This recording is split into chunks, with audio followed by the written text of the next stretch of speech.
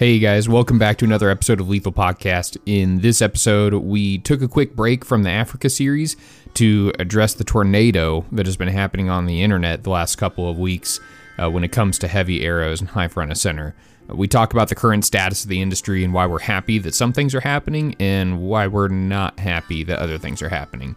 We felt that we needed to have this episode sooner than later to keep us all going in the same direction and to understand what this movement is truly about.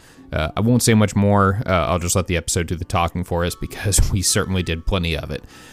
We do have new merch on the website, so go check that out. We just dropped our Shoot Heavy Arrows eye chart shirt. It got a great response on social media when we put it online. We have a very special announcement at the end, so be sure to listen for that. As always, if you like the content, check us out on social media. I've been on the struggle bus for Instagram lately, but I promise I'm going to get back on track over there as you guys really give us some love and send us tons of messages, so we haven't forgot about you all. If you could take 30 seconds of your time right now to just drop us a quick review on iTunes, that would be much appreciated, and it helps us out in the exposure algorithm quite a bit. So I've been talking long enough, so let's get to the episode.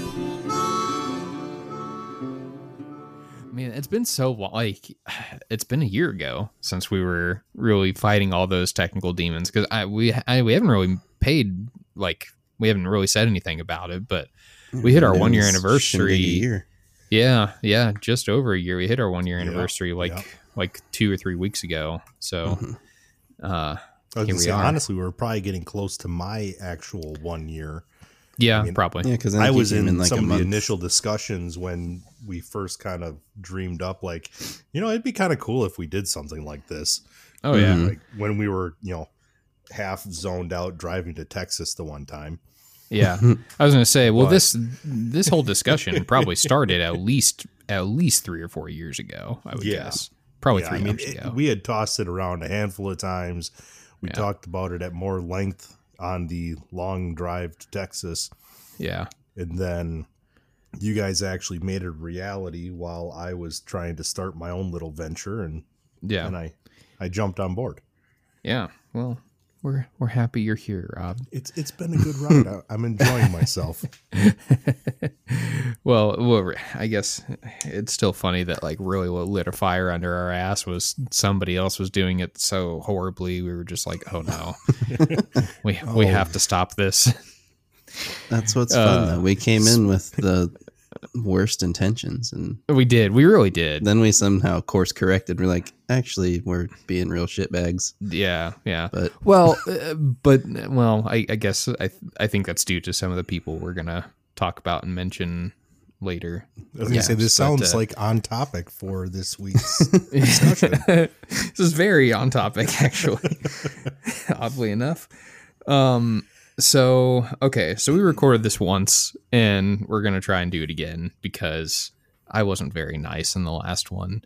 And I think we all had our moments of frustration and venting, you can only cut and, copy paste so much, and you just start sounding like garbage after a little while. It would have been a tough one to edit. I think all of us were kind of just like, we all fed came up, a little to frustrated. Well, yeah, but when we let it sit for. I mean, I'm usually the last person to be like, hey, I probably shouldn't have said all that. Yeah, but the longer I for a little while. Yeah, I was like 12 hours later. I'm like, I don't feel good about that one. Yeah.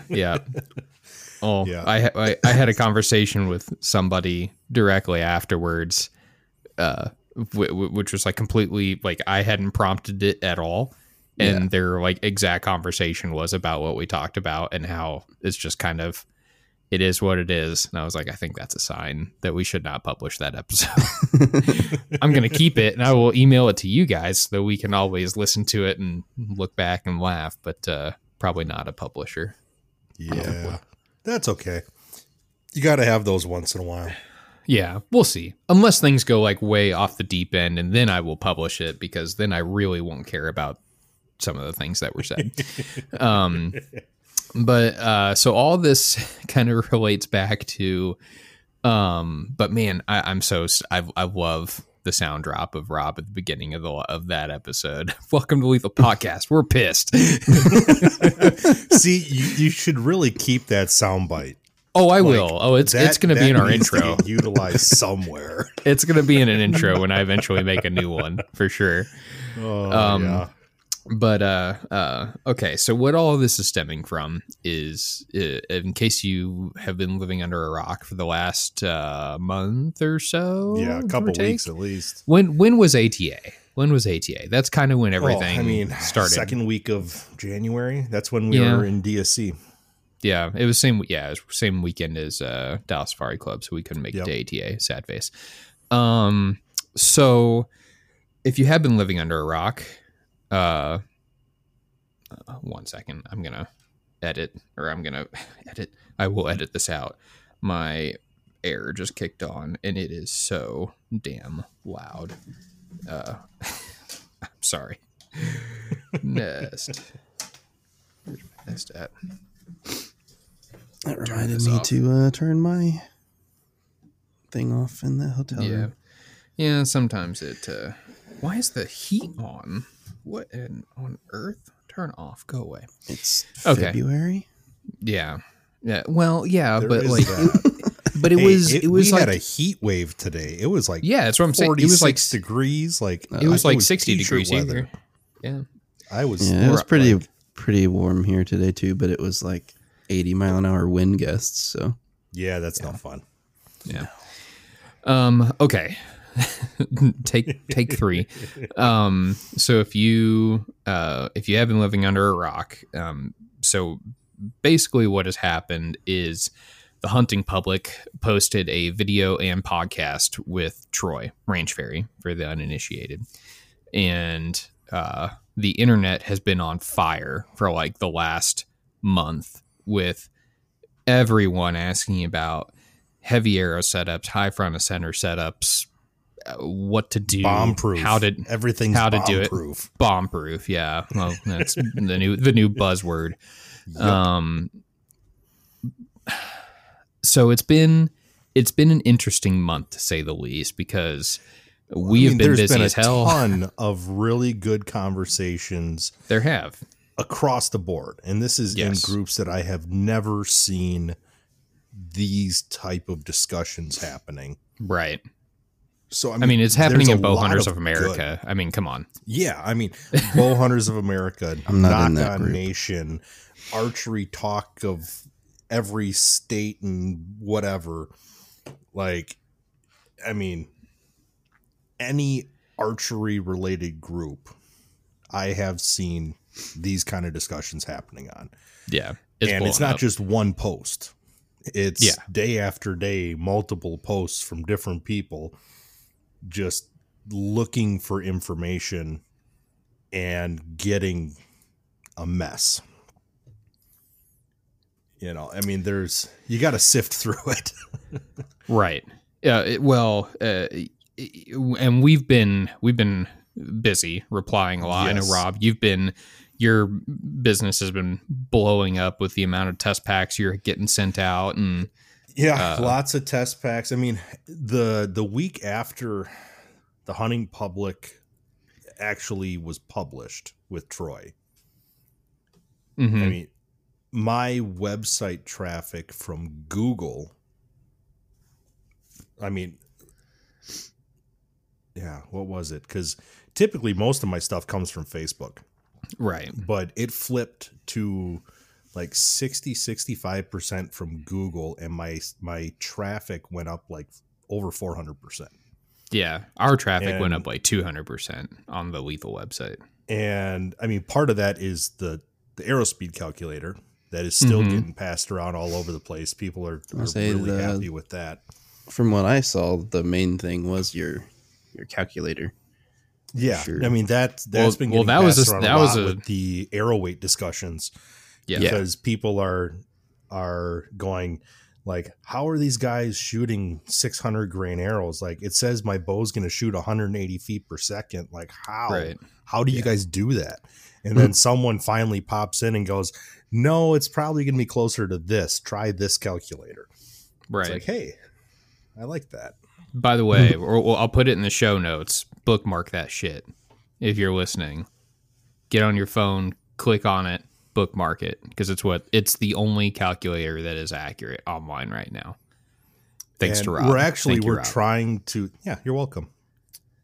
So weren't you were talking to that one guy that reached out to us to try to make it even more accurate? Yeah, yep. Tim, and that's Tim, right? I think Tim. Yeah, and that is going to be happening. We need to get the bow efficiency test done.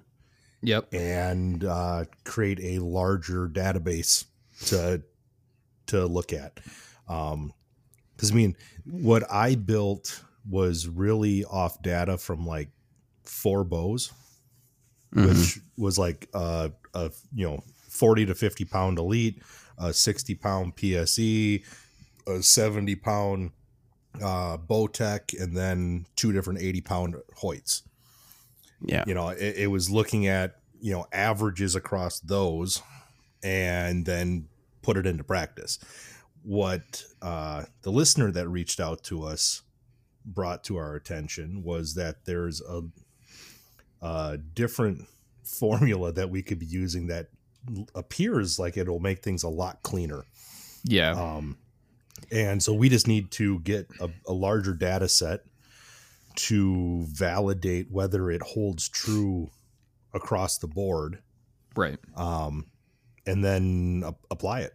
So hopefully sometime later this year, we'll be able to move forward with that, which will be awesome. All that to say, Rob is being kind of modest here. Rob's calculator is really, really damn accurate. I think the biggest deviation that was calculated from Tim's spreadsheet was like a 1.8% delta from the actual speed, and that was on arrows that were like 1,000 grains. So just keep that in mind. The biggest factor when using my calculator is to calibrate the IBO that you're using. Right. Everything in my calculator is hinging on that IBO value being accurate. So where I've seen the biggest deviations from people reaching out to me is on bows that I know for a fact that the IBO is not accurate. Yeah. Right. Where, some company is saying that this is, where they're saying that this is a 360 IBO bow, but if you actually test it, that it's closer to like 345, 346. God, dude, that Lawless that claims it's a 360 comes in closer to like 340. It's like a 342 IBO. And so that's where calibrating is your friend. Yep. If you have any old, if you just made a switch or you're planning to make a switch, you probably have a light arrow laying around, right? Something high 300s, low 400s that you could, if you don't already have a known speed for it, run it through a chronograph at your local shop and just write that down. Now that's your calibration value. Yep. You put that arrow weight in the calculator. You know what the speed should be, and you adjust the IBO until it matches or is very close, right? Yep. Now you've calibrated the IBO, which is calibrating your potential, and now you start punching in your imaginary arrow numbers and see what the potential speeds would be. It's that simple, folks. It really is. It's not hard. It's really not hard. You just need an accurate arrow speed with a lower arrow weight than one of our heavier ones, and then just get your IBO based off of that and let it rip. And that's great. And I will continue to plug Rob's calculator because it's very important especially with these new guys looking at bumping up arrow weight for the first time. It's one of the biggest myths and we've touched on this before, but don't start talking about myths now, Rob. I know. But people look at like the normal online calculators and they go, man, like I can't go over a 460 grain arrow or a 500 grain arrow because I start losing kinetic energy and I'm dropping speed like crazy. That's not correct. Yeah. And it scares people away from testing stuff. Yeah. Like that's why I pushed the test packs, because 9 times out of 10, what I recommend for test packs is one arrow in where you think you're going to be comfortable, and then one arrow that gets you at least 50 grains or 100 grains heavier than that comfort point. Yeah. Just to see. Yep. Because in most cases, it allows you to see where the cushion is. Like you might think that I can't go over 550. And then you realize that 575 is only an extra inch or two at 60 yards of drop.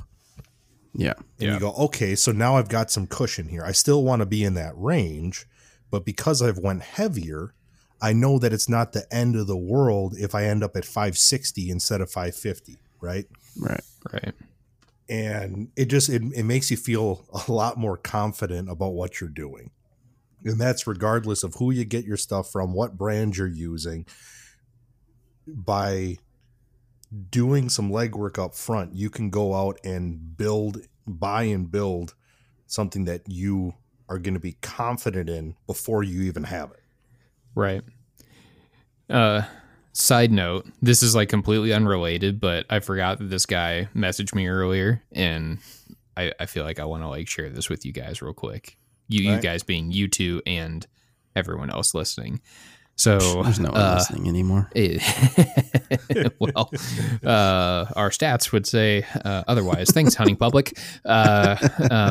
So a discussion broke out the other day on a traditional archery group on if 2 arrows of the exact same weight and profile were shot from the same bow, and one was like, I think he said like 16% and another was 30%, which would hit the ground first. And the majority of people said no difference. And I said, well, hypothetically, the higher front of center arrow will recover faster, provided that it is spined correctly, and could go further.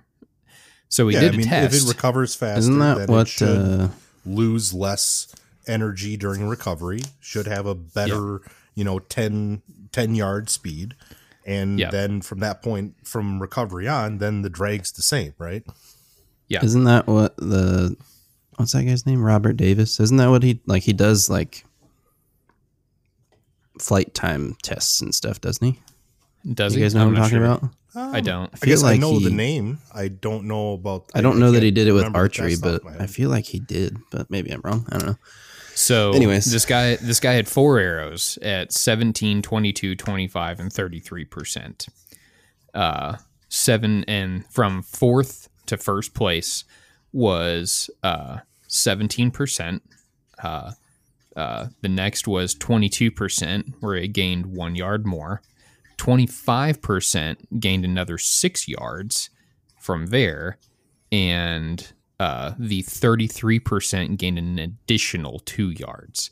Now he didn't tell me what distance he was shooting at least not that I'm seeing here, but he said he repeated it. He did the test like 5 times with each arrow, and like it was the exact same thing every time. He said the 17 and the 22 flipped once, but other than that, like it was a very clear-cut winner. So I just thought that was interesting.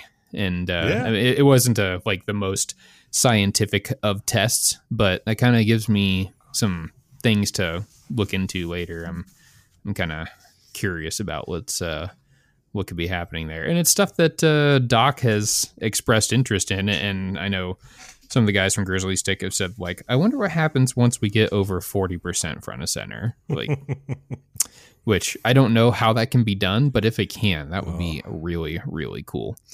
Gotta be a T-Rex. Yeah. Well, All right, Eric, now's your time to shine. I know that training for this your whole life. I think Eric's highest FOC build, and this was using the 600. Of course it was. Well, I mean, how else do you do it? Yeah, I don't know. I want to say that it was like 36 or 37%. Jeez. Which was just stupid. I've heard of a couple guys that hunt in North America. That it balances at the insert. Like at the joining point is 50%.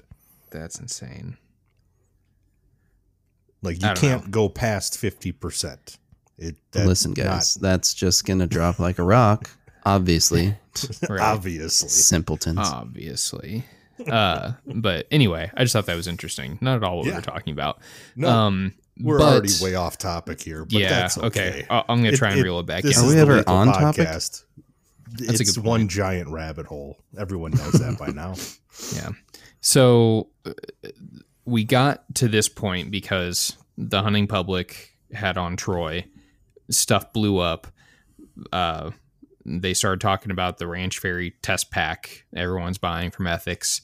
And I talked to Bruce, and the number of test packs he gave me that have been sold was astronomical. I'm not going to say it on air, but I'll tell you guys. I'll tell you guys afterwards. It's just stupid. It is ridiculous.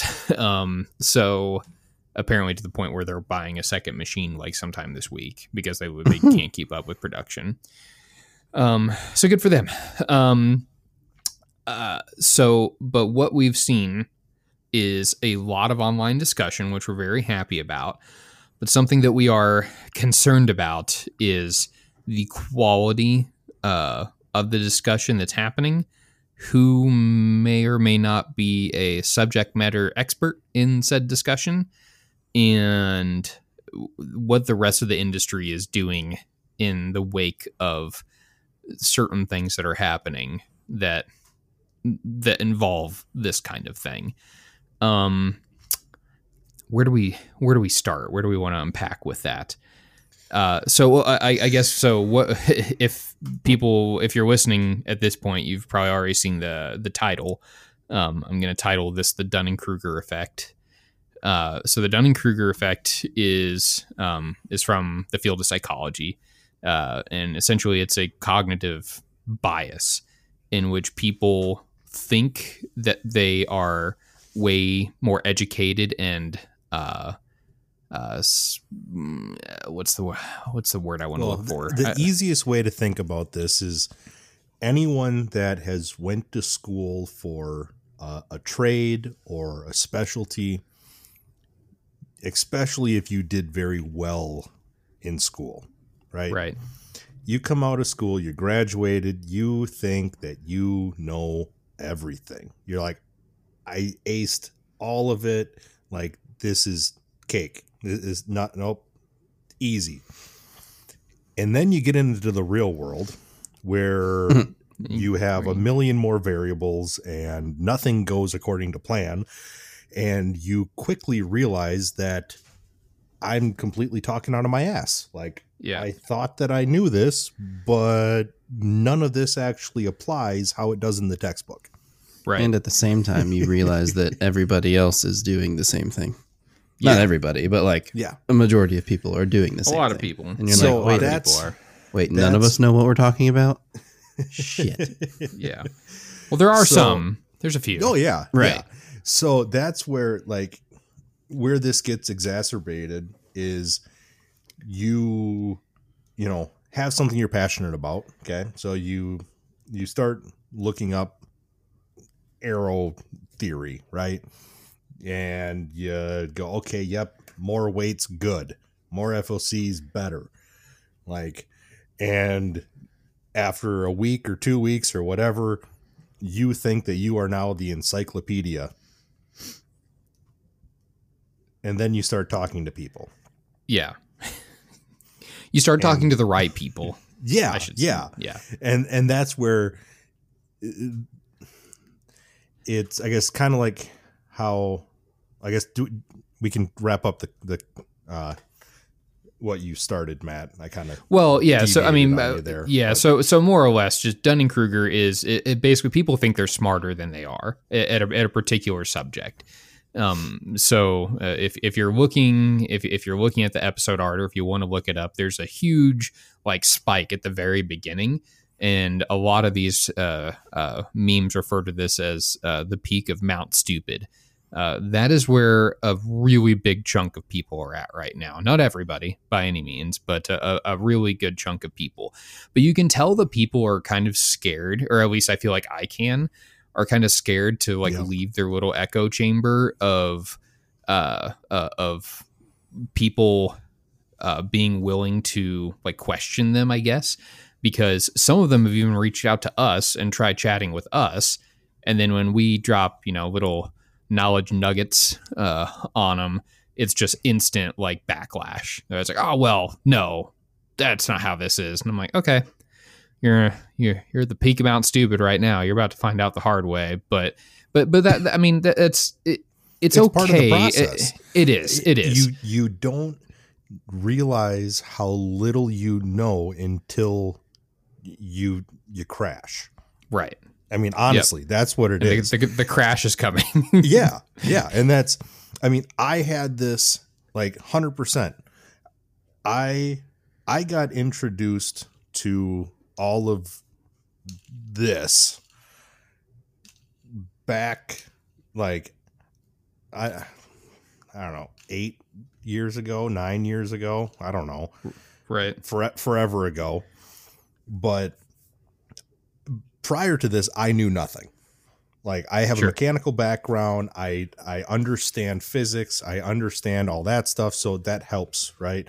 But I was introduced to the Ashby stuff, and I devoured it. I'm that oddball that I went, how much of this is there? There's like 10,000 pages. Right. Where's my highlighter? Where's my pen? I'm making binders. I'd like to point that out real quick, that everyone's like, oh, I've read the Ashby reports. No, you haven't. You've read a 10-page excerpt from it. There's there's legitimately over 3,000 pages from what I understand. Like, I don't even know what is actually like what has been like fully published at this point. I think it's around 3,000 pages from what I understand.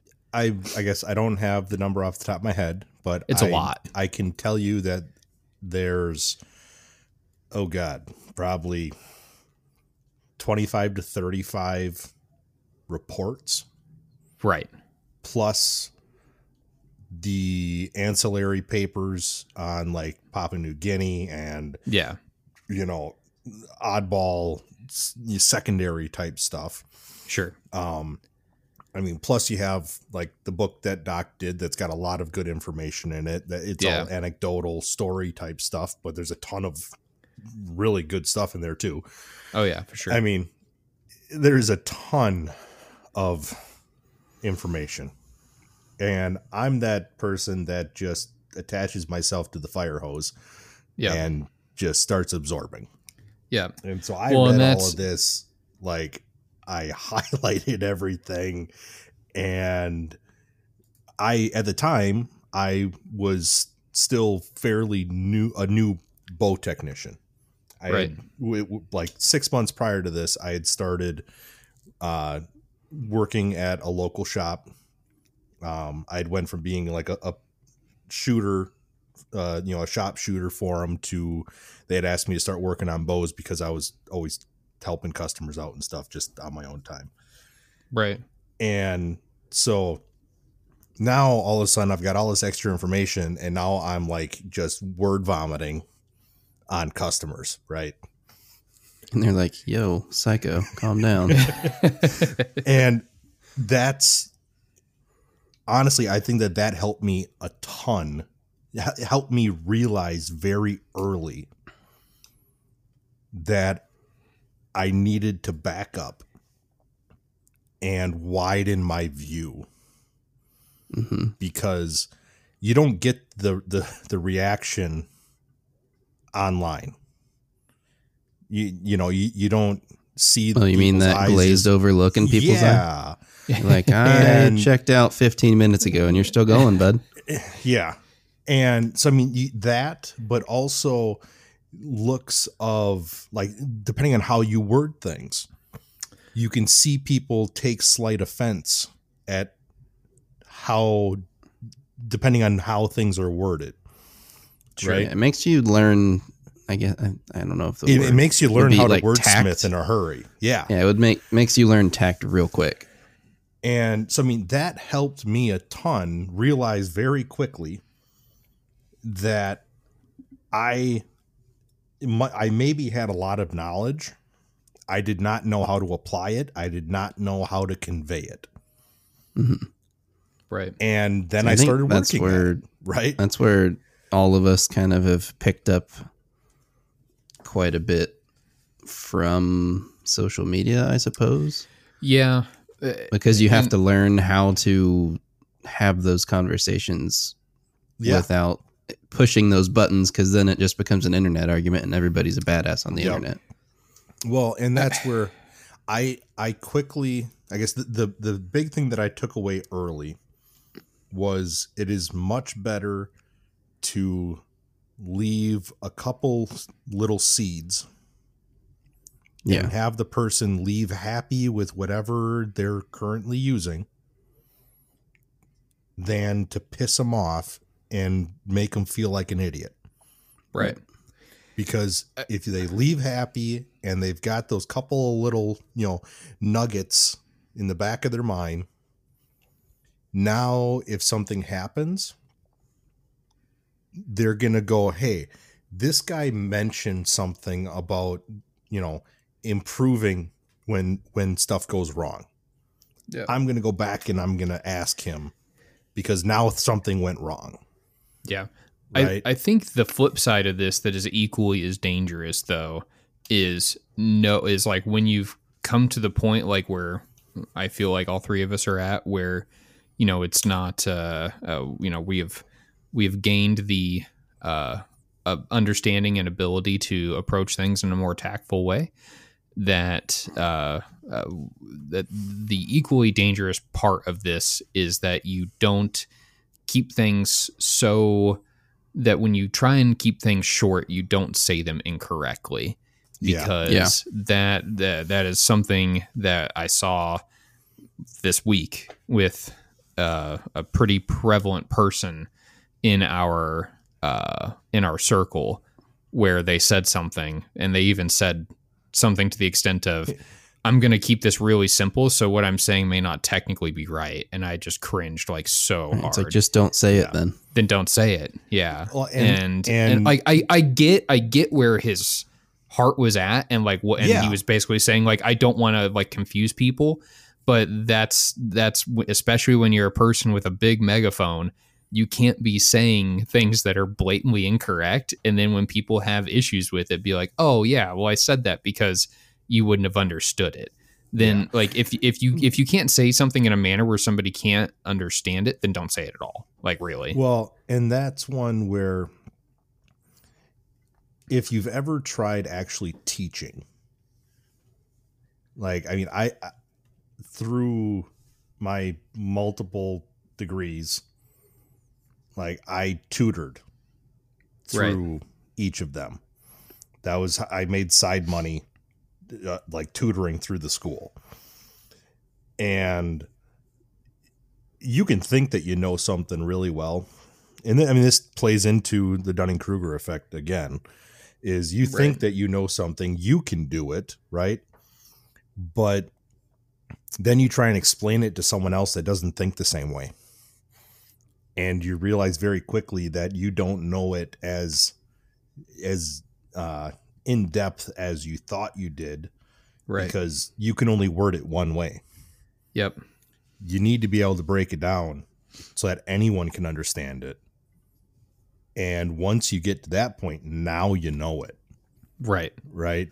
When you can say it 5 different ways where different people can all grasp it, now you understand it. Yeah. Right. I found myself like, with on the Facebook posts and all that, like I've noticed, at least with myself, like when the dudes that come in that are disagreeing with it, like for whatever reason they're disagreeing, but like they're thinking that our group of people is saying one thing when, like, we're saying, like, the biggest thing I've had to say it, I don't know how many times in the last 2 weeks, is just that, like, nobody is saying that you absolutely need this and this is the only thing that works. But when you come in and you say something like, hey, I want more FOC, blah, blah, blah. It's like, well, you don't need that. It's like, that's not what I'm asking. I want to know how to do it because I know that it works. It's they don't understand the difference between wanting something and needing it.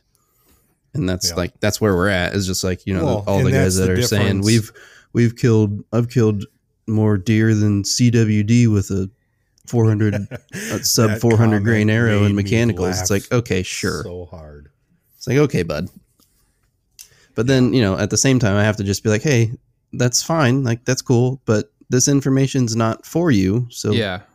Like, just like, no disrespect or anything, but like, clearly you don't want this information. So it's not for you. Yeah. But there are, if you just go through this thing, there are, 100 other people that are clamoring for it. And those are the ones I'm trying to help. But I will spend this time on you so you understand what it is we are actually talking about and why. And that does plant a seed with them sometimes. But a lot of the time they're just screaming at a wall. But yeah. Well, and that's a lot of times that's the overkill mindset. Yeah. Where they, some person has never seen a failure and so they don't understand why you need anything more. Right. Right. And it's one where you can either be, have a setup that's adequate when things go well, right? And you can do everything you can to always have it go well. Right. But percentages, at some point, it's going to not work because it's the bare minimum. Luck's going to run out. Yeah. Right.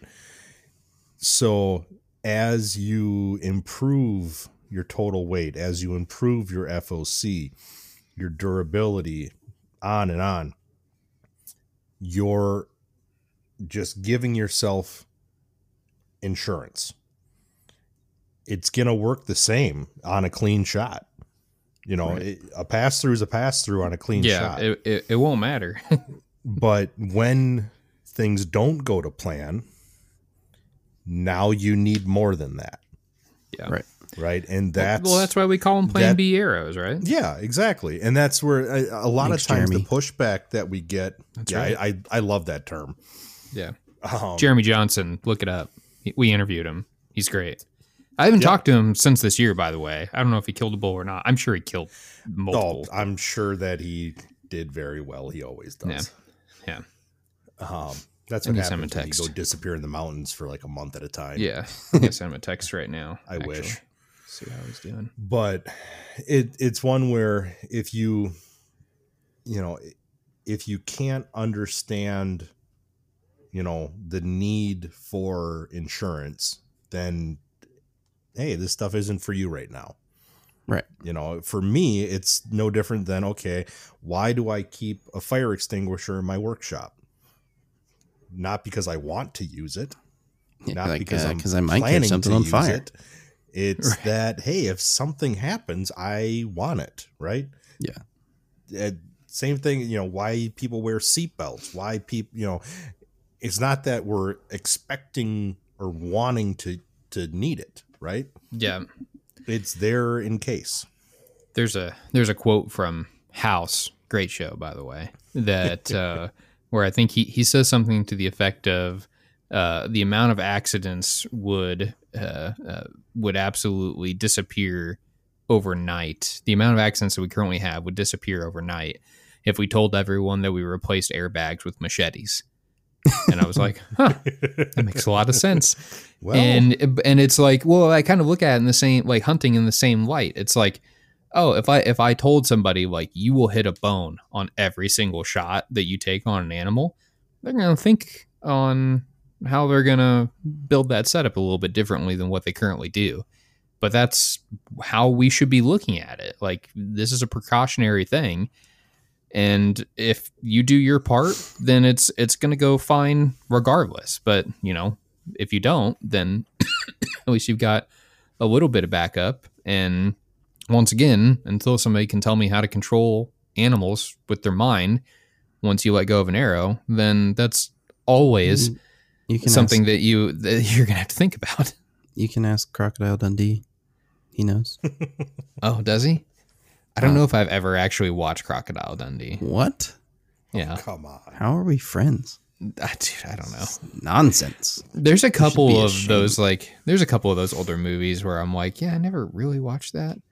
But I feel like you have because of all the memes and all the references. Yeah. And there's a guy at my work that, like, anytime I pull out my pocket knife, he's always like, that's not a knife. And so I feel like I've watched it through him. Yeah. And you're like, but it is a knife. It is a knife. Well, but that's what he does, right? Some guy pulls out this little knife and he pulls out his freaking saber and he's like, that's not a knife. Yeah. Oh man.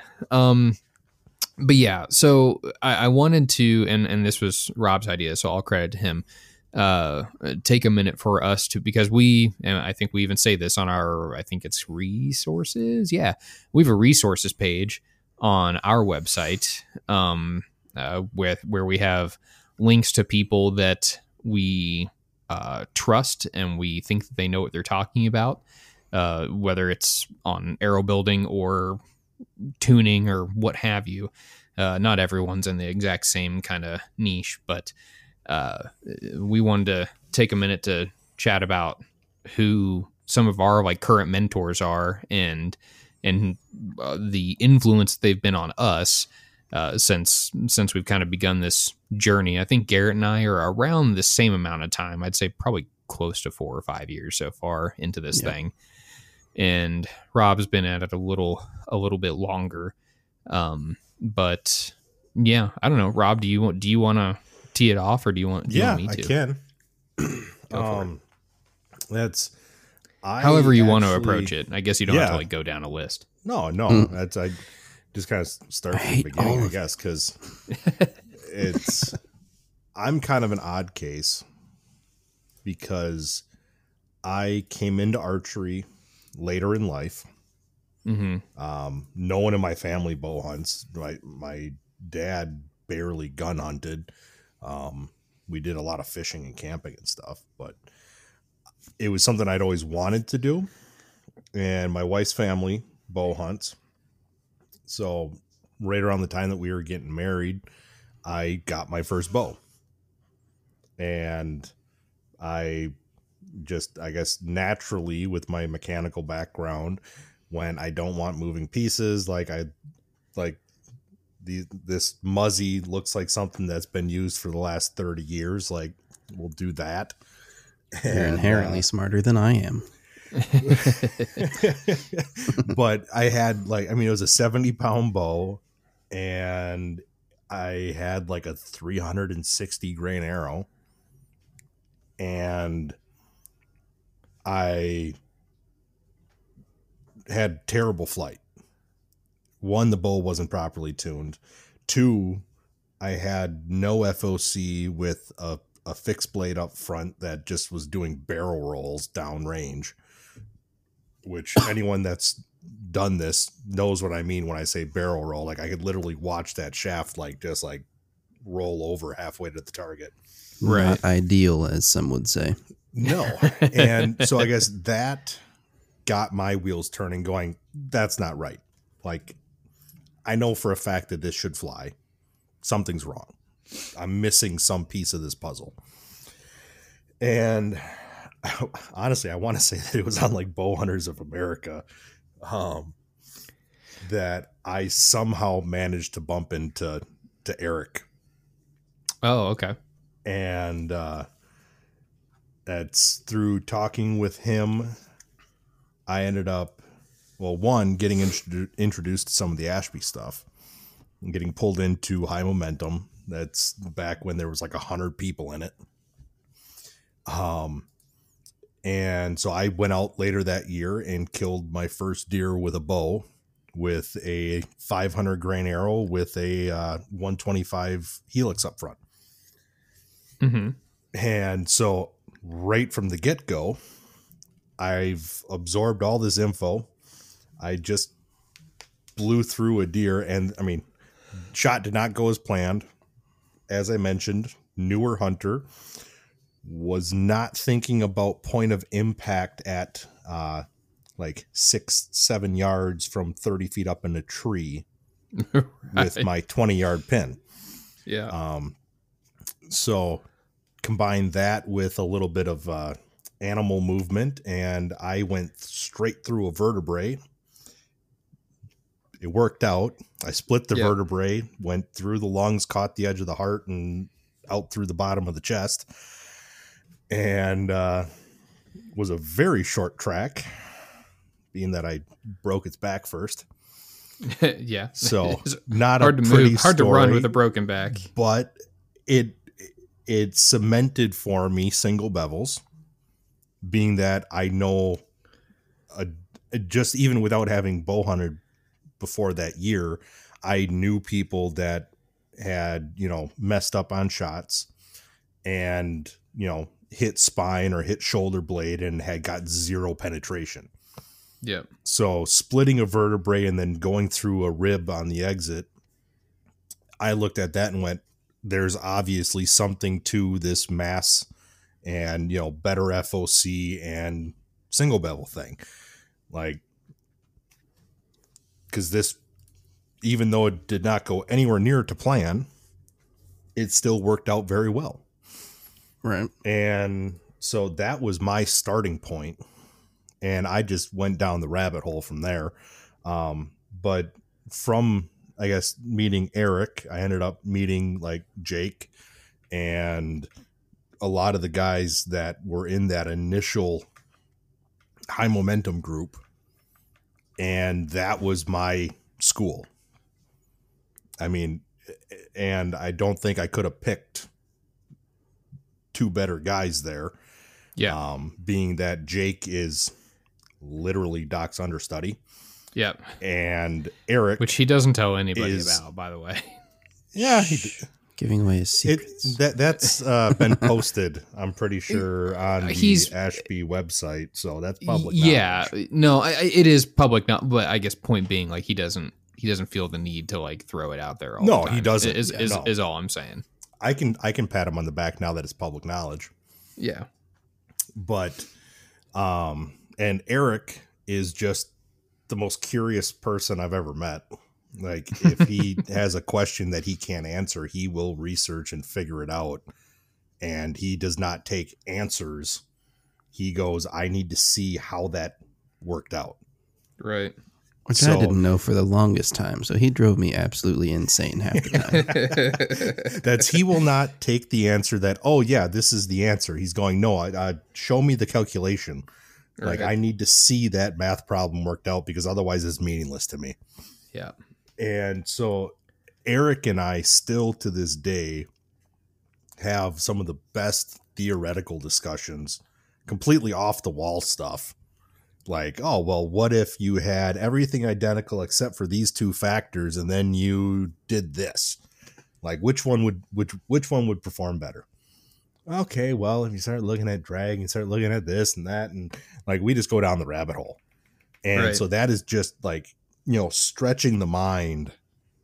It has no functional application, but it gets you thinking outside the box. Sure. Especially when you start going, okay, well, what if you've got a 450 grain arrow with 30%, and now you've got a 600 grain arrow with 15%. 10%. Yeah. Yep. Right. Yeah. There's a lot of variables there. Mass is huge, but FOC does a lot. So, you start playing and it stretches your mind and it makes you start looking at big picture type stuff instead of being so zoomed in. Right. And so, I mean, that's between those two guys that has, I guess really led to where I'm at knowledge wise today is, having those two resources has helped immensely. Yeah. I know, and the high momentum group is how we all met. Yeah. Yeah. And I guess it's not too terrible to say that out loud on as far as like people bombarding them with join requests. Well, they're still secret from what I understand. So yeah, you can't find them. But that's one group that, like, you know, Matt and I both left for a while because frustrations and. And it's went through phases, right? Well, you left willingly. I was drug out, kicking and screaming.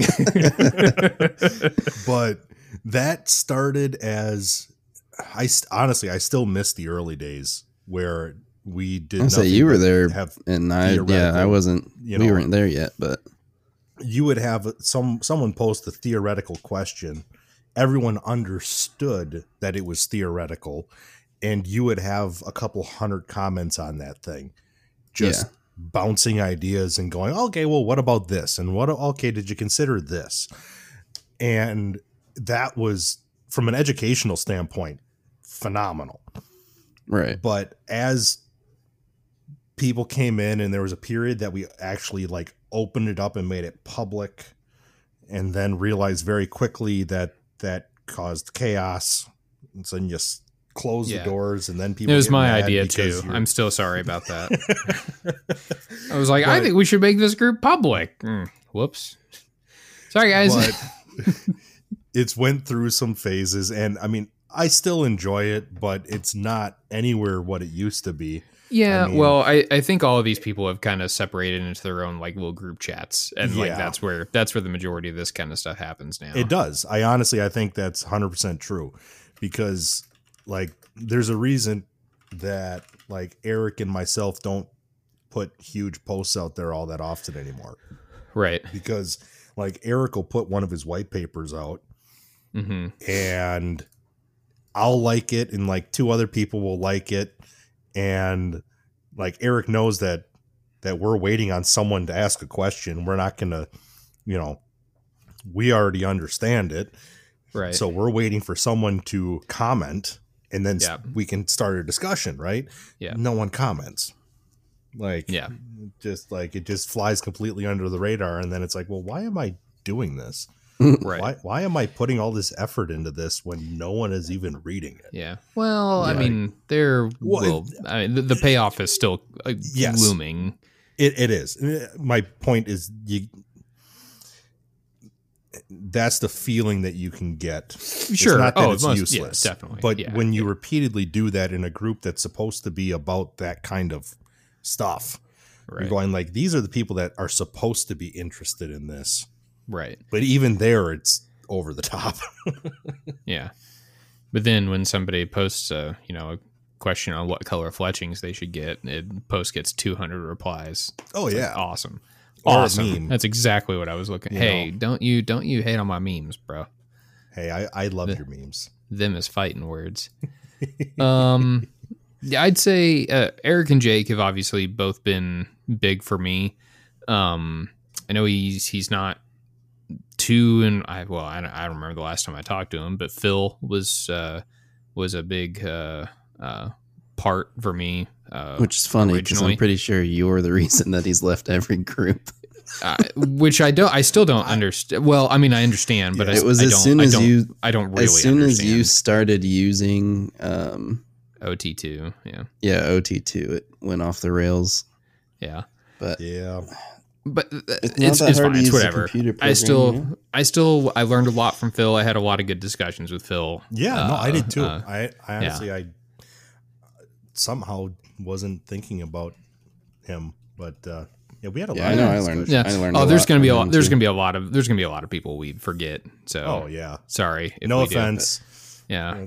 I know that like when I got into that group, Matt invited me, but like I had heard Brent from Valkyrie on Gritty Kafaru Caster. Yeah, but back when I was still Gritty Bowman, Gritty. Yeah. And I'm like, that got my wheels turning because, I'm like, well, I'm hunting elk now. And I don't really like the fact that I'm shooting a 425 grain arrow. And I'm going to be building new arrows anyways. So I might as well just start all over now. But I'm like, I'm not sure how heavy I want to be, blah, blah, blah. And then I just dove head first into it. But yeah, I don't know. I mean, for me, it's always been like, I've learned a lot from Jake and everybody else that has been there along the way. But I also, I'd learn little bits and then I'd go off on my own. I'd go back to my little rabbit hole. And, if I did see something where somebody like had the understanding that I thought that I had of it and I could comment on it, I would be like, oh, that's actually not how that works. And this is why I know that. Right. But when you tell people that, oftentimes, they're like, well, I know that's true because of this. It's like, yeah, but did you do this? And you're like, well, no, but I'm like, okay, well, I did do that because I'm dumb and here we are. So, yeah. But, I don't know. It's been a wild ride in the last 4.5 years, I guess. Yeah. But I know, I'm pretty sure Isaac is the one that originally pulled me into the group. Yeah. Oh yeah. I don't know how I just forgot about Isaac. We were talking to him earlier. Yeah. I learned a lot from Isaac. Yeah. I think honestly don't remember how I met Isaac. It had to have tied into High Momentum at some point there, because I feel like I've known him forever. Yeah, I'm pretty sure. I'm 99% I started sure. doing videos with him in the early days of Limb Driven. That had to be 5-6 years ago now. Oh my god. Jeremy just sent me a picture of a freaking monster bull. I told you he killed something. I said, share it with the group, you jerk. I will. I'm working on it. But I said, I just mentioned on an episode and realized I never checked in on you. How'd your elk hunting go? And he said, went well. How about yours? I don't know how to respond to that. I'm just gonna say, not a picture of my not that bull, well. Yeah, get a load of this thing. It's incoming in the group chat. Man. Oh yeah, I saw this picture. Yeah. Oh, you did? Okay. All right. What's going on with his eyeballs there? I don't know. Yeah, a little red Jeremy's a cyborg apparently. Maybe it all makes sense now. Yeah, well, I mean, he's got freaking like five bulls that would make freaking record books, and he doesn't want to. He doesn't want to put them in record book if he wanted. Yeah. Isaac and I think all the guys over at Limb Driven were, Garen and Rylan and all of them. Yep. I think they're all very knowledgeable and were important in my journey at least. I'm trying to think if there's anyone else like specifically that is like still. It's a small group. It is. I mean, like I didn't mention Isaac, but I mean, we had a ton of discussions. We did a ton of work together. Right. Like, I mean, he was a big part of my adventure here so far as well. And that's, right. I mean, all this stuff overlaps, right? Yeah. Yeah. But it's not that big of a group. Yeah. No. Well, that's, I'll cue the listeners in a little bit on a discussion that we had. I think when we were all sitting in airports the Sunday, leaving Dallas, when the Dallas Safari Club convention wrapped up, it was either while we were in the airports or when we had just gotten home. And I think you and I were sitting at Whataburger. Yeah. Is that when Garrett sent that message? No, I think it couldn't have been. No, maybe not. I don't know. Anyway, you and I briefly touched on it when we did. Yeah, we do before we split up at the airport. Yeah. But Garrett, dropped a what the hell just happened message because DSC was just like so insane, and we got to meet so many cool people, and I brought up the fact that this is a very, very, very small group of people that can speak to these kind of things on this kind of level. Now, there's a lot of people that can speak to them and say, this is what works, or like, this is better than this, but they can't go much deeper than that. And that's fine as long as they understand that that's about as far as they can go. And they stop the advice giving at that point and then start pointing it to people who have done this for a minute and have taken the time to study and learn these things, because that's the thing is like there's a ton of guys that shoot these kind of setups and they murder everything in sight, and that's great. They usually don't, like a lot of the guys that have done this the longest don't talk about it. Yeah, that's another thing, because I mean, you know, for the longest, like in as far as in the scope of like the community, like, you know, we collectively have kind of been ostracized, right? And you know, like the conversation's not worth having because you're going to have 15 Tom, Dick, and Harrys coming and telling you that it's stupid and doesn't work. It's like, well, it's not stupid and it does work, but okay. And that's a lot of the guys that, I guess, in my mind, like what Matt was just referencing, that they know enough to be dangerous and that they're fine with that. That they know that it works. They do what they know works, and it don't matter if someone says that it's stupid. They're just going to go, well, I just keep killing stuff. They're like, yep, fine. It's stupid, but okay. And I mean, honestly, that's a lot of the guys that, you know, like even that we talked to at DSC. Yeah, that they're hunters. They don't need to, you know, they're not trying to teach people. They're just going, this is what works, and this is what I'm going to recommend. Right. And then here's the easiest way to go from A to B. Build this. And they show you giant pictures of giant Cape buffalo, and you're like, oh yeah, all right, yeah. Or maybe we should do elephant, or whatever. Yeah, exactly.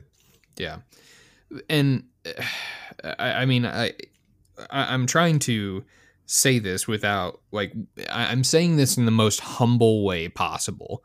But like, if you look on that, like, I think if anyone tries to argue against the fact that the ABF, the Ashby Bow Hunting Foundation, is the global authority on arrow lethality, then they probably don't even need to be like entertained anyway, because they are. There is nobody else.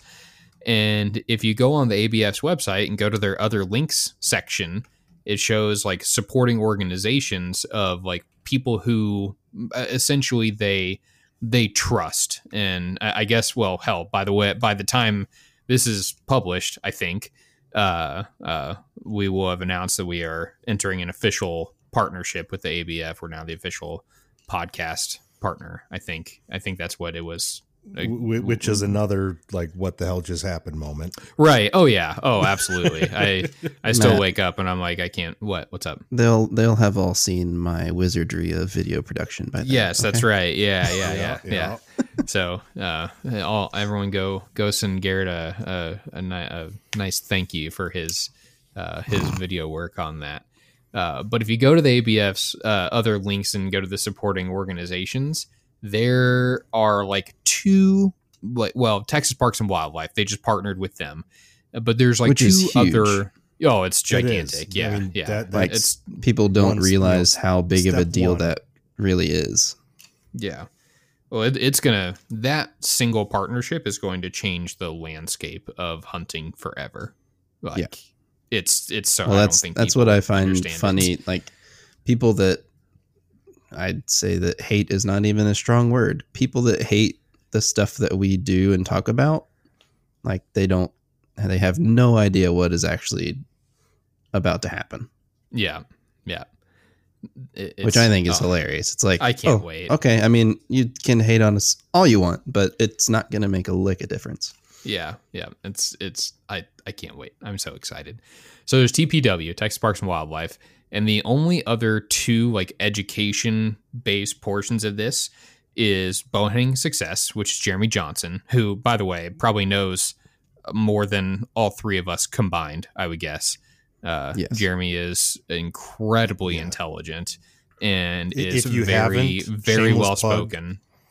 Just shameless plug, if you haven't yet, go to Bow Hunting Success. Get his book. Yeah. It's like, because it is the working man's Ashby report. Yeah. Like it's the best $20 you'll ever spend. Is phenomenal. Yeah. Yeah. It's really, really good. So there's Jeremy Johnson and then there's us. And I'm so humbled that we are on this list, but I want people to think about that for a second and to think of like what we just said, like how small this world really is. But I guess long story longer, this whole like what the hell happened conversation after DSC, I brought up the fact that like, yes, I'm extremely humbled that we are in this spot.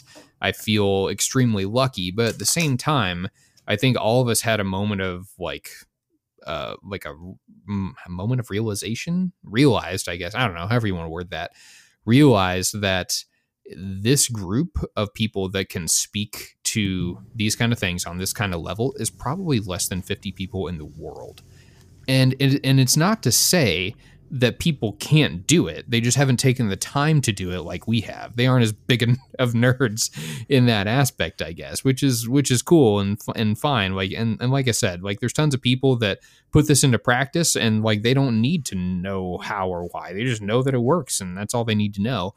But we just have to be careful with who we take that kind of advice from, because if people have been killing a bunch of stuff, like you don't know if it was with high front of center or low front of center.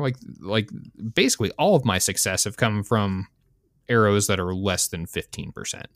And it's just because I haven't had a ton of time to devote to hunting since kind of switching over to this part. But now that I have like a better grasp of everything, not only can I show like, well, here's what works, I can speak to it and into the science of it. So I just think I think that list is extremely small. And I guess if I'm going to bounce back over, we have a similar page on our website. Go check it out, lethepodcast.com, shameless plug, for our resources, because like I said, we don't know everything. This is still a learning man's game. And if the second you become, the second you become complacent, the second that you're behind, because I've been told the doc has just like dozens and dozens and dozens of pages of questions that he wants answered.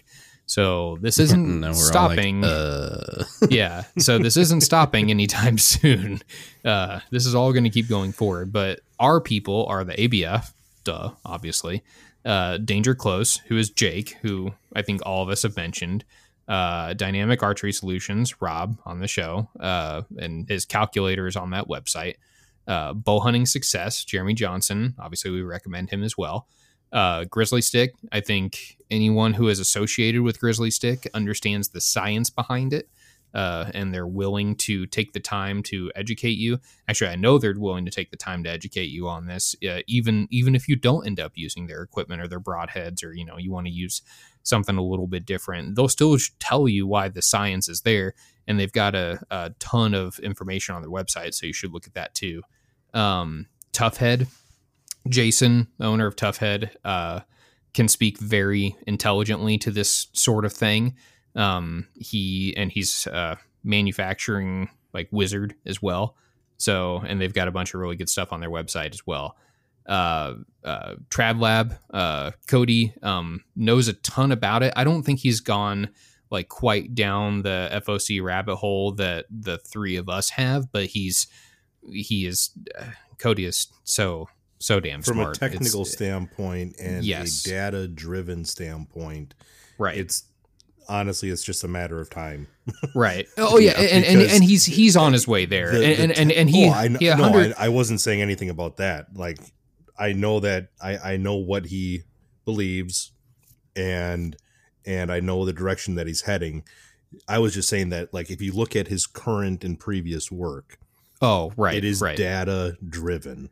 Yes, so when he speaks to something, it's not from an opinion standpoint. Right. It's raw looking data. At data. It's like, I mean, the fletching studies that he's done, and those piss so many people off. Oh dude, so people are big mad at that. That's the thing. It is pure data. Yeah. Don't tell Rufty and his 5-inch feathers. So mad. I'll bang on Rufty on here a little bit. It's fine. I love him. Like that's the other thing is like you can at the end of like people don't like it was what I was touching on earlier. People don't understand that when we say this stuff, like we're not saying you have to use it. Yeah. But we are saying that you should we all believe that you should try it.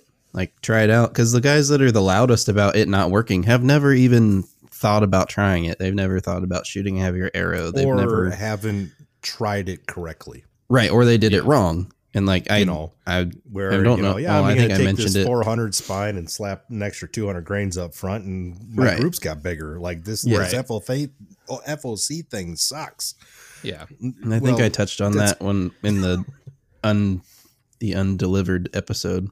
Yeah. It was just that, or either that or in the group chat. But the guys that I know that have gone this way, like they don't go back. Right. Like they don't go back to the light arrow and mechanical that they came from. And whether they experienced failure or not, once you go down this rabbit hole, like you don't go the other way. Well, at least nobody that I know, like, arrow weight's going to, it's going to vary depending on what you're doing or how, like I know your own, spot.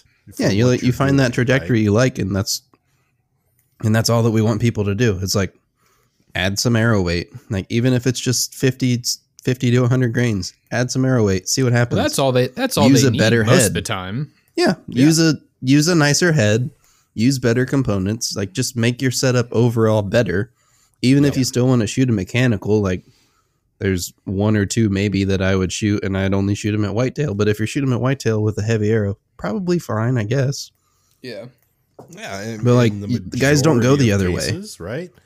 And that's exactly it is, once you start playing with this, then like you might vary your weight, you might vary things and play with different things. But I do that. I don't know about it. I don't know about you guys, but I went from running I ran VAPS the first year. Then I went to the X Impact. So it was pretty much the same setup. And then this past year I was like, well, I want to play with my, I'm not super jazzed on the durability of these light GPI shafts. So I went to a heavier one, sacrifice some FOC, gain some structural integrity. And like, that's the part where, I don't like people don't seem to think that they can do. Yeah, I've been pretty happy. I'd want, if I could get a stiffer spined, higher GPI shaft to work with what I already use, then I'll do that. But well, yeah, there's room for improvement, right? Yeah, I mean, the process. Like, I guess I mentioned starting like around 500 grains. Like, people look at what I'm shooting right now and think it's crazy. Yeah, they're like, "What? But why?" You're like, because I like it. Whatever. Yeah, you're like, but because I like it. While shooting a 65 to 70 pound bow over, being with a shop, I flip bows at least once a year. So I was shooting all kinds of stuff, but I went from like 500 to like 550 to like 650 to like 7.25 to around 800, and got to a point where I went, okay, this is getting really slow. Right. Sure. Right. And when I know that it's still, it's still going to kill whatever it hits, but from a comfort standpoint, from a range standpoint, I'm getting uncomfortable. So I bumped it. I went back down. I went back down to like the 650 to 700 range from that 800. And I went, okay, perfect. I like this. I'm around like 225. Like I like this. Then I had an opportunity to shoot an 80 pound bow, and I went, oh, this is still easy. Like, okay, now this changes things. Right. And so then I went, okay, let's play around again. And I ended up in the mid upper 900s to be in that same sweet spot that I'd grown to love. So nice. And that's where I'm like, that's the next long arms. And, yeah, I know. That's the next thing that I'm playing with is, I'm going to build an 80-pound Realm X so I can shoot a heavier arrow faster. But I'll probably still end up around that, like the 275 range with like a 600 grain arrow instead of 550 or whatever. You can shoot more. Yeah. Yep. Well, and that's honestly what I'm debating right now is I'm debating on picking up an Ultra, getting rid of my 3, picking up an Ultra, and then picking up a second one in like 65 or 70 pound, and then have like a 650 build for most stuff, and then have my 80 pound for winter conditioning and big stuff. Right. But then I'd have big stuff. Then I'd have the same bow, the same grip, nothing changes there, draw length, everything can be set identical, right? And then I can, my speed really isn't going to change. It would just be a little more comfortable when I'm sitting in the whitetail woods in Wisconsin in the middle of December and it's like -5. Right. Not exactly the time you need to be trying to pull back 80 pounds. I can't do it. Well, and that's where I don't need 80 for whitetail. Right. Sure. I like my 80. Say no one does, but we all like it. I've drawn it after sitting for hours in Sub-Zero. I don't have an issue with it, but at the same time, if I had the option of going, I'd probably be more comfortable doing that at 65, 70 pounds. Yeah. And it would still do the exact same thing. Yeah. But then I wouldn't be shooting a high 900 grain arrow. Right. Then I'd be in that 650 to 700 range again. I have to say that, like, had I not moved out west, I would not know, like, it's the weird, like, once you start to trace it back, like all of the weird little things that have happened in your life, and you start to like piece all these choices together that you've made, and like, I don't know, it's weird. It's like, had I not decided to pick up my life weird and like that, man. Yeah, it's like I decided to pick up my life, move away from everybody that I know, everything that I know, move out west. And then I decided to, I'm like, I'm definitely going to hunt elk. That was one of the main reasons I moved here. Right. And then on and on and on. And then somehow we're here bullshitting about arrows, which I've done my entire life anyways. Like, I've been all in on archery since I was a kid. And somehow it's led to this, which is very odd and interesting, but yeah. Well, I mean, God, we're being invited to go places and do things that, like, even a year ago, I'd have been like, there's no way. Kidding, right? Yeah, sure. That's not going to happen. Do you want to go to multiple continents next year to be part of these things? And I'm like, I don't have the kind of job where you can just not be there for like 3 months at a time. So, like, yes, I do, but I don't know if we're on the same wavelength here. Yeah. And it's funny when that becomes the biggest problem, right? Yeah. Yeah. Where, it's like, all of us are looking at things going, well, crap. Like, I only have so much vacation. Right. Yeah. Like, right. I can't afford to not work. Like, I'm not my biggest struggle. For any of this. Yeah. Like, all of this is like, it's worth it. Like, anytime I've ever spent money on hunting or archery, I've never been like, I shouldn't have done that. Right. Not one time. But it's very, very interesting. But speaking of, and maybe we'll have more merch by the time this episode is posted. Oh, we will. This shit's expensive, yo. You guys gotta help. We have so much stuff. Like, we're getting nickel and dime to death over here. So buy a shirt, buy a hat. By the way, we've redesigned our logo and designed a hat, like, while we've been recording this in the background. Yep. So we've been busy. And I have not been quiet this recording session. Yeah, you've been Mr. Talkative. It's good. That's right. I dig it. It gets your creative juices flowing, apparently. I mean, it's not even 10 o'clock yet, Matt, so. That's true. Well, it's about my bedtime, 10 o'clock. Dude, I'm so bad. Well, it is 10 o'clock your time, but I don't know what it is, but like I can't. Like, I have such a hard time sitting down and like getting the ideas in my head out of my head until it's like 10 o'clock at night.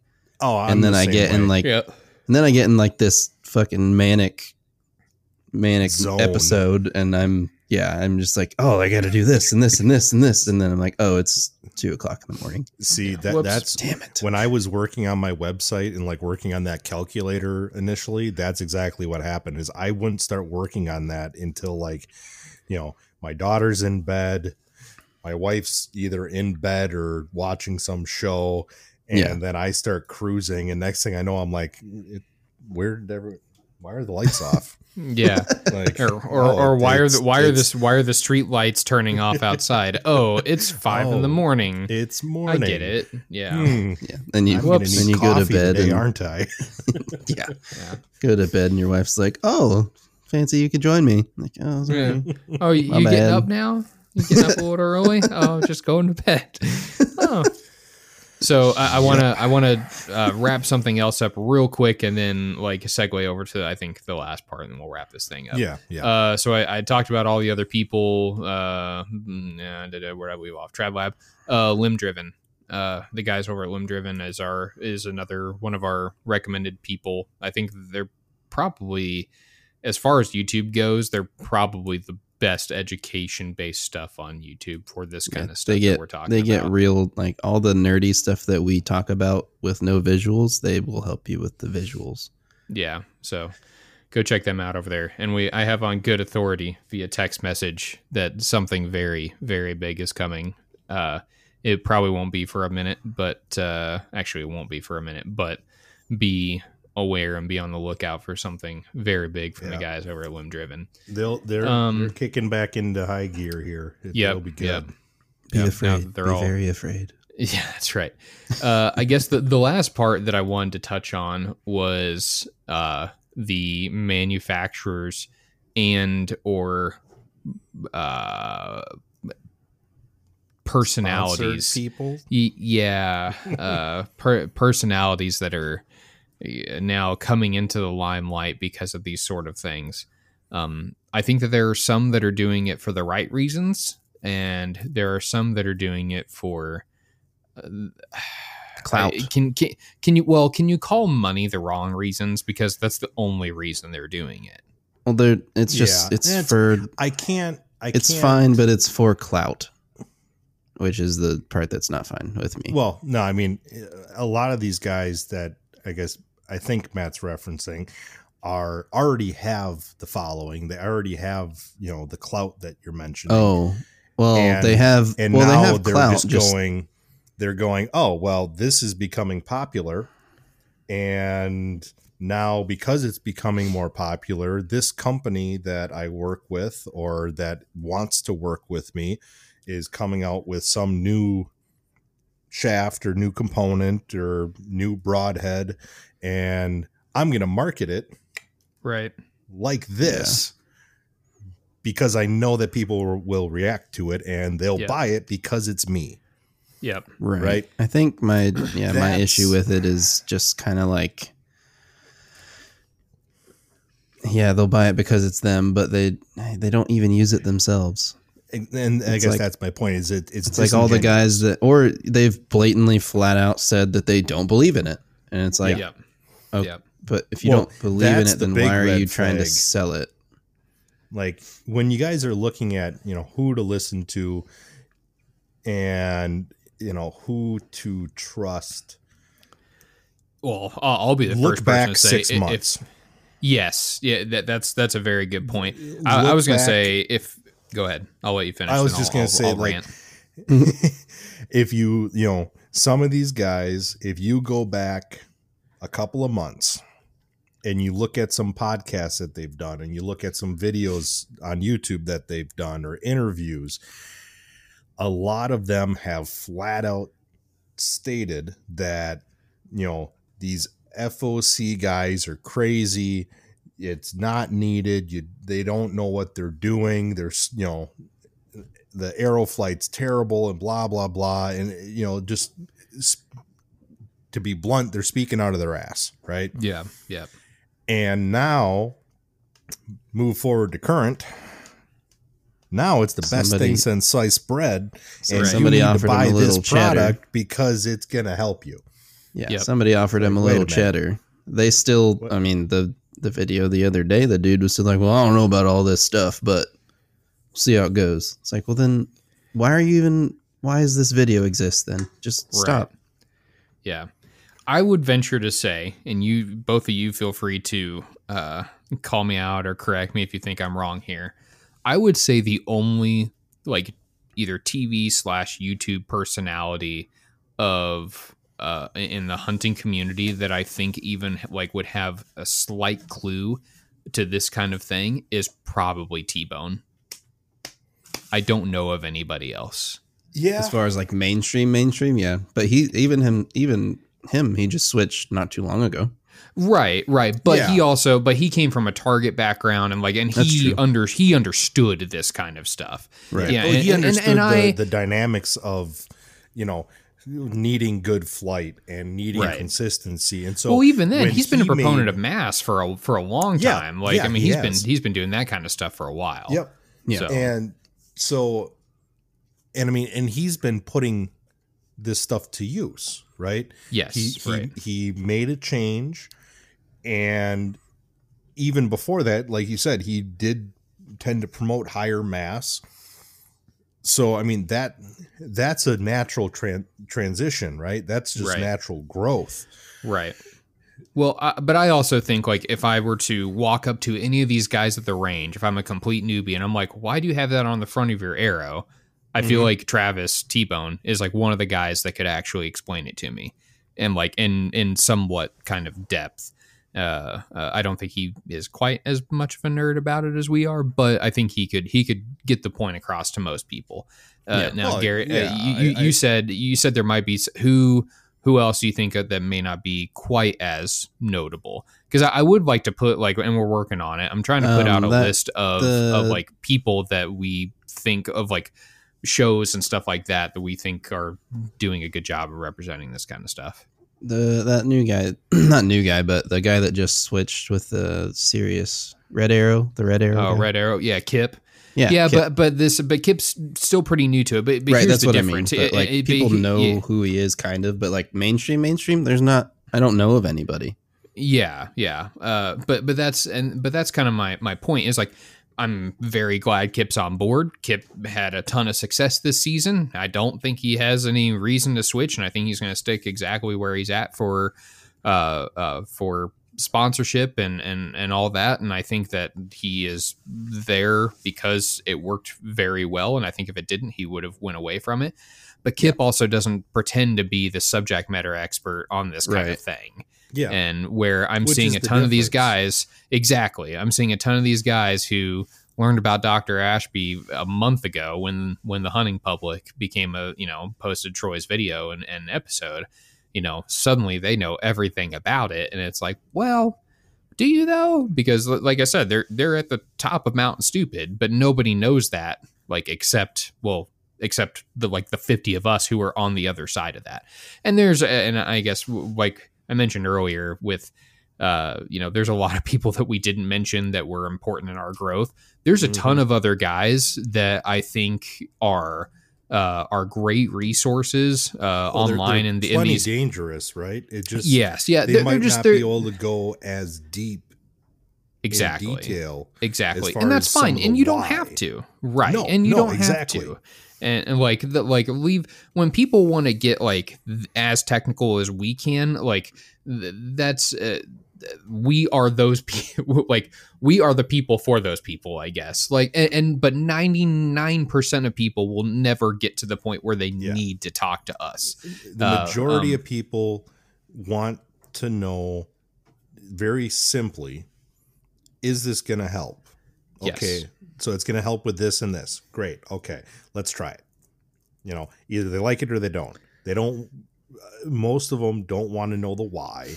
Most of them don't want to know the physics stuff behind it. They just want to know, hey, is this going to help? Yep. And how can I do it? Like I was going to say, exactly. I think the this is where we aspect, were. Right? This is about the only thing that we haven't gotten into that we wanted to right now is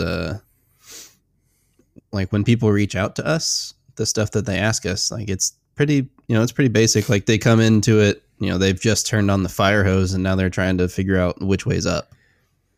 Yeah. Right.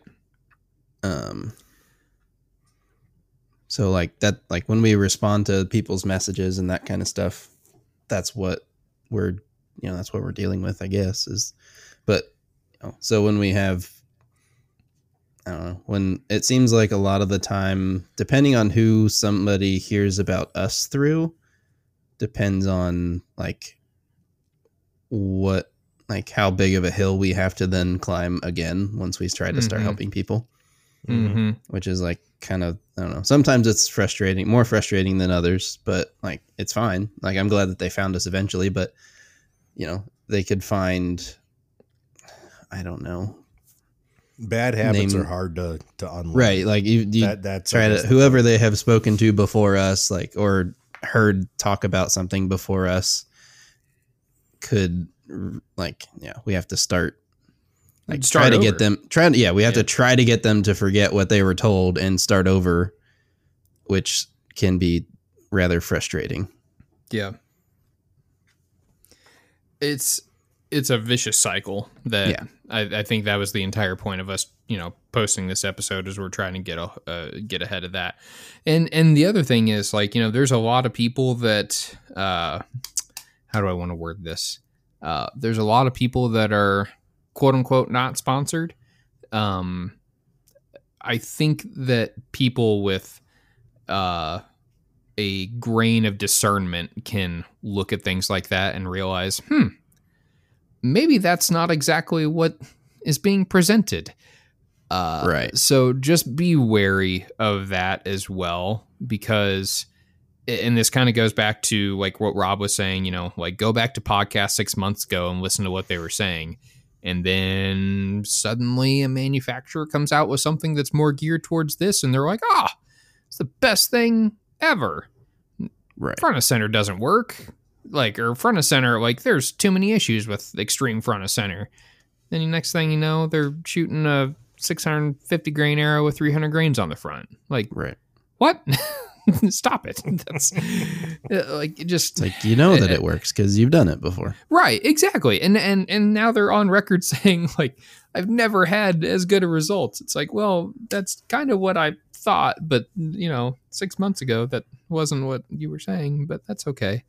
But I'm glad that everyone is like aboard the bus. I really am. Right. And I'm not, when we didn't post the other episode because we sounded bitter, and we were bitter, but we weren't bitter about the things that I think people were going to take away from it. We were bitter about other things, and we were scared. I think I was scared, and I still am scared to an extent. Yeah. The fear is that those of us that have been working at this and talking about all of this for years and perfecting how we're doing so, and working to improve ourselves and how we present and our knowledge, and now it's finally gaining traction, right? We're starting to have forward progress. We're not just spinning wheels. Yeah. And we're like, yay. And then we see the people that are talking up a bit. Yeah. And now we see a whole lot of bad information. Poor info. What the fear is that bad information is going to lead to a whole lot of people that think that this is all a bunch of crap. Which is I think that's why the people that do think it's a bunch of crap now, like if they did try it whenever they tried it, I think that's one of the main problems is that, like not until I guess, the last, I'm trying to think of when 250 spines became popular, the last 6-7 years. Last handful. It just became a thing. Expanded. Yeah. Like before that, they did not exist. So like, guys are shooting. They did. Like if they tried the FOC route, they either had to shoot few, you had very few options for it. Right. You had to know what you were looking for too. But like, you know, before I stumbled into it, I always shot 340s with normal components, you know? Yeah. I mean, a 300 sometimes 400s. Yeah. That's the thing. Like we didn't sell, like I worked at, a gun store, archery shop, and I worked at a Field and Stream store, which is Dick's, but their hunting store or whatever. Right. You know, we didn't sell 300 spine 10 years ago. Right. Because it's like, oh, well, the chart says it's too stiff. It's like, oh, yeah. Like, here's a 340. You shoot 70 pounds. We're going to toss, you know, it's like you're going to shoot 100 grain rage anyway. So here you go. Yeah. Well, that was the standard, right? You know, it would tune and fine still, too, but it still is to an extent. It's like, oh, you shoot 70 pounds, 340. Oh, you shoot 60, 400. And like, that's like half the pro shops you walk into. That's all they have. That is like, their, yeah. Well, I remember the first time I tried to buy some 300s, they were like, we've got to custom order those. Yeah. Well, now, exactly. And then when I started asking for 250s, it was like, oh, what are you hunting? Elephants? And I'm like, well, right. Now I can walk in. Now I can walk into the shops, like the local shops, and they have 250s. Like they're in stock. Like, okay, this is a nice change. I like this. Yeah. Now I like, if I needed something, like, you know, I'm not always the best at supporting local business, but if I need something right then, or if they have a good sale on their arrows, I can expect to walk in and find what I need because, I mean, one, still not a lot of people using them or looking for them. Right. And I can probably talk my way into a deal on them anyways. Right. Or like they're just available, which is not it's not normal anymore. Or it's normal. It's becoming normal. It wasn't normal before. More normal. Yeah. It's becoming way more normal. When a newer arrow manufacturer approached us initially for some like market research stuff, they were like, yeah, we're gonna have 300 and 340s available to start. And I was like, what do I do with those? I was like, you're gonna need 250s, bro. And they were like, well, we're not sure if that's gonna be our target demographic. I was like it should be anybody who shoots over 250 grains on the front of their arrow should be in a 250, unless you have a very low draw weight or a lower draw weight or a short draw length. Like you're going to sell more 250s than anything. They didn't do it, and then they immediately realized they needed a 250 stat, so they did it. Well, every time any arrow company comes out, because like, you know, the groups that we're in have a shit ton of nerds, and everybody likes new stuff, so stuff can be a rumor, and people have already sniffed it out. You know, it's like, I wanted to try those, but they don't have a 250 spine. It's like, that's a bit of a problem. We kind of all need that. Then it's just a memory for us. Yeah. And it's like, that would be like the extortions. I'd love to try an extortion. Can't do it. They don't have a 250. Well, apparently I've been told. The SS. Yeah, dude, I'm all about that arrow. That arrow. I actually do want to try some of those. Oh, dude, I really do. I really Garrett, do. That's like right up your alley. Yeah. That's, dude, that arrow looks incredible. And they have it in a 250. But they have it in a 250, but they didn't say it was going to be available in a 250. And on their current chart on their website, unless it has been updated, they do not have a 250 listed. But I messaged Victory on Facebook and I was like, hey, do you have this in a 250? They were like, yeah, here's the specs on it. I was like, man, I feel like you should make this public. It's on their website now. It is on their website. Boom. 10.8 GPI. That ain't bad. Uh-oh. What? I might have found my new arrow. Dude, I told you that arrow's I just looked. I saw that. Yeah, well, now that I actually see the specs, it's got a 248 OD. I know there's Valkyrie components that fit that. Yeah, sign me up. Yep, I think you need to get a dozen of those like tomorrow. Ooh, man, and they've got pin bushings. All right. Anybody that's gonna buy Victory arrows, throw their inserts in the trash. Yeah, use something else. Yeah, anything else. They're not good. The shock stuff is just use Deep Six for all I care. Just don't use their stock components. Yeah, it's not what you should be doing. Yeah. Okay. So we haven't been recording for as long as I thought we have. Dude, we're encroaching on an hour and 45 minutes. I know, but I thought we've been talking for longer. Oh, no, yeah. We talked for like a half an hour before we hit record. Yeah, we always do that. I know. But yeah, man, I'm really pumped that they put this on their website now. Good. Good. Nah, I don't know. Aren't they expensive though? Yeah, they are. They're the same price as TDTs. Shit. That makes me sad. Well, which is kind of weird because from what I understand, that Victory wanted Grizzly Stick to be like their top tier, like available shaft. So and now the extortions are like on, or these and the extortions are basically at the same price point. Honestly, it's I know that the TDT price ended up higher than Grizzly Stick initially wanted. Sure, right. Because that was their hope with going to Victory was to be able to bring it down further than they did. What the hell? Now they have an extortion in a 250. And I'd still take the VAP SS. Victory. Oh, I would too. But that's great. Okay, sorry, Rob. No, I got all the excited. TDTs on there too. I don't think they did before, did they? Yeah, they did. Oh, did they? Yeah. But honestly, I think that part of the pricing from Victory was because they knew that this stuff was coming. Right. And they didn't want their new shaft to be more expensive than the Grizzly Stick. Sure. Right. 13.1 GPI on a 250 extortion. Yeah, it's a fat Scoob. boy. What's the wall on that? What's the OD? 274. Yeah. Yeah, that's thick. All right. That's thick. But yeah, anyway, I don't know. Do we have anything else? Okay, well, what's the TLDR on this episode? Be careful who you recommend. Take stuff with a grain of salt. We're very fortunate to be where we are through sheer luck, and yeah, that's all I got. Yeah.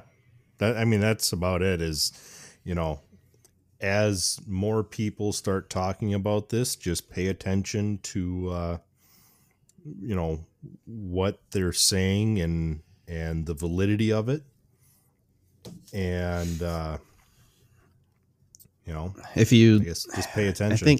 I know with like social media stuff, like there are guys that we know that we talk to often that like they believe in all this stuff, but they also kind of not really push us back when they start Facebook arguments and stuff, but like they get into the weeds with the wrong people. Mm-hmm. And I think we need to like temper that a little bit more. Like,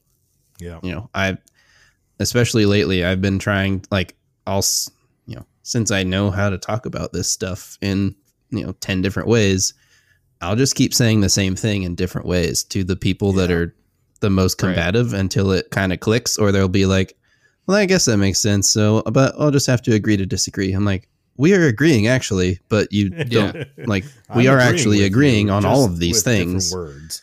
Right. It's like the only thing that we differ on is arrow weight and where to put it.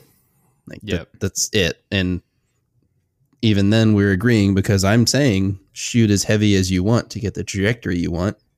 And if your trajectory that you like is 325, well, then I guess you have to shoot a 375 grain arrow. I don't know. But know its limits. Yep. Exactly. It's just, we have to, I think the other part of this is for anyone new that, maybe has found us recently because of the hunting public or Troy or, any of the conversations that have been happening recently, to,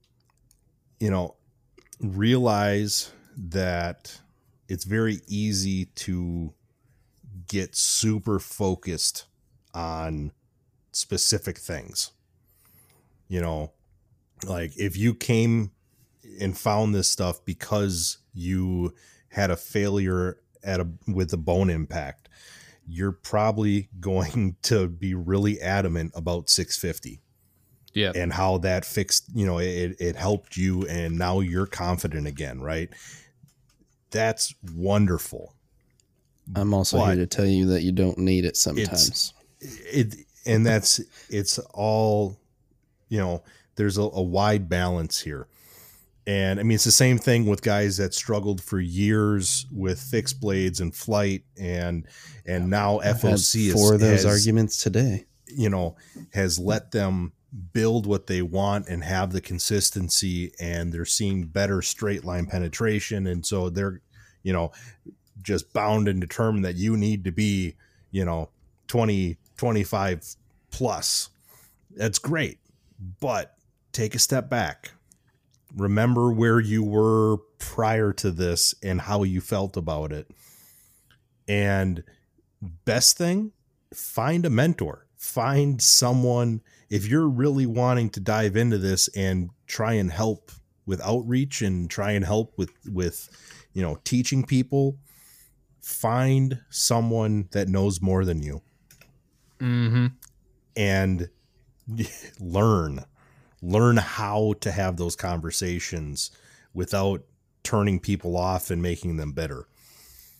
That's a huge part of this is, find someone that you can, go back and forth with and grow. Yep. Got to be able to learn. You come into this thing closed-minded, it's going to be a very short journey for you. Yeah. Yeah. I think, all right. I don't know. I mean, it's probably the same thing over again, but like when we heavy arrow, high FOC guys, we have this reputation. Like when we get into a group right now, like we all flood a group within a week. Once we find a new one where people are saying a bunch of dumb shit, we fly in there like banshees and, might as well, we take over the village essentially, but then, we drag other people out that have been in the groups quietly for a while.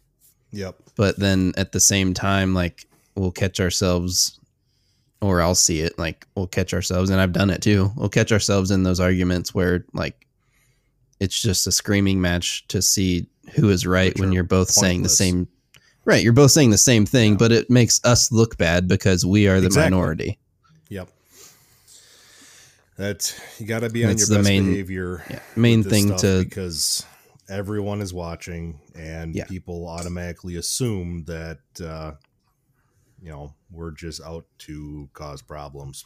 Yeah, and they assume that there's the assumption that we assume that we're wrong, or not that there's the assumption that we are wrong. Like they believe that what we are saying is wrong or not needed, or like it's not wrong, but it's also not needed. But they don't see that we're saying, yes, we know it's not needed, but it has worked this way for plenty of people. Yep. So if you want to try it until you need it, right? Like it's it's like if you want to try it, this is how you try it. Don't listen to the guys that are steering you away from it, that are scared because they've never done it. Yep. But also don't scream at those guys that are scared because you're just going to make all of us look bad. Yep. Big facts there. Big facts. And something we can all work on for sure. Okay, cool. Anything else before we wrap this thing up? Think that's about it. Garrett? Should be good. No, I've talked a lot this time, so I think I'm good. I'm going to make you talk this much every time. You don't have an option anymore. Shit. We finally got you to cut loose. We finally got you to cut loose a little bit of DSC, and now I'm not letting you turn that off anymore. Yeah, well, this is the problem. I let people know that I actually have thoughts in my brain, and then I have to let them out. It can be dangerous sometimes. Cool. Well, thanks everyone for hanging out. If you're still here, it's been a while since we've had an episode this long, but hopefully the Africa series will get wrapped up here pretty soon. I know we've got a couple guests on deck we're recording with this week that we're going to lead in with starting right after this. So pretty excited for the content we have moving forward. New merch will probably be available, so go check it out, lethepodcast.com. Click on store. It'll all be there. Maybe we'll put out a promo code or something. Who knows? We might. Probably not. We don't make any money off this. God, we really don't. We don't make. We really. This is don't. not a profit center. Yeah. Drop shipment is not much money to be made. So, it's expensive on that end, but it's also cheaper that we don't have to invest a ton of stuff. So we can get you guys merch on the cheap for both of us. Low risk for us. So anyway, cool. Keeps this whole thing running. That's right. Yeah, but you have to buy it because if you don't, my wife's gonna murder me. So please buy some merch and some stickers. But cool. All right. Thanks everyone for hanging out and disrupt the status quo. I guess that's our new sign off. I think. Well, you kind of butchered it, but sure. Yeah, you're gonna have to work on that a little bit. I'm gonna have to work on this one. I was gonna lead in with the old one, but now I don't know how to deliver this one. I'm gonna have to work on it off air. Anyway, disrupt the status quo. Yeah, that's right. I'm gonna end on that. There you go. I like it.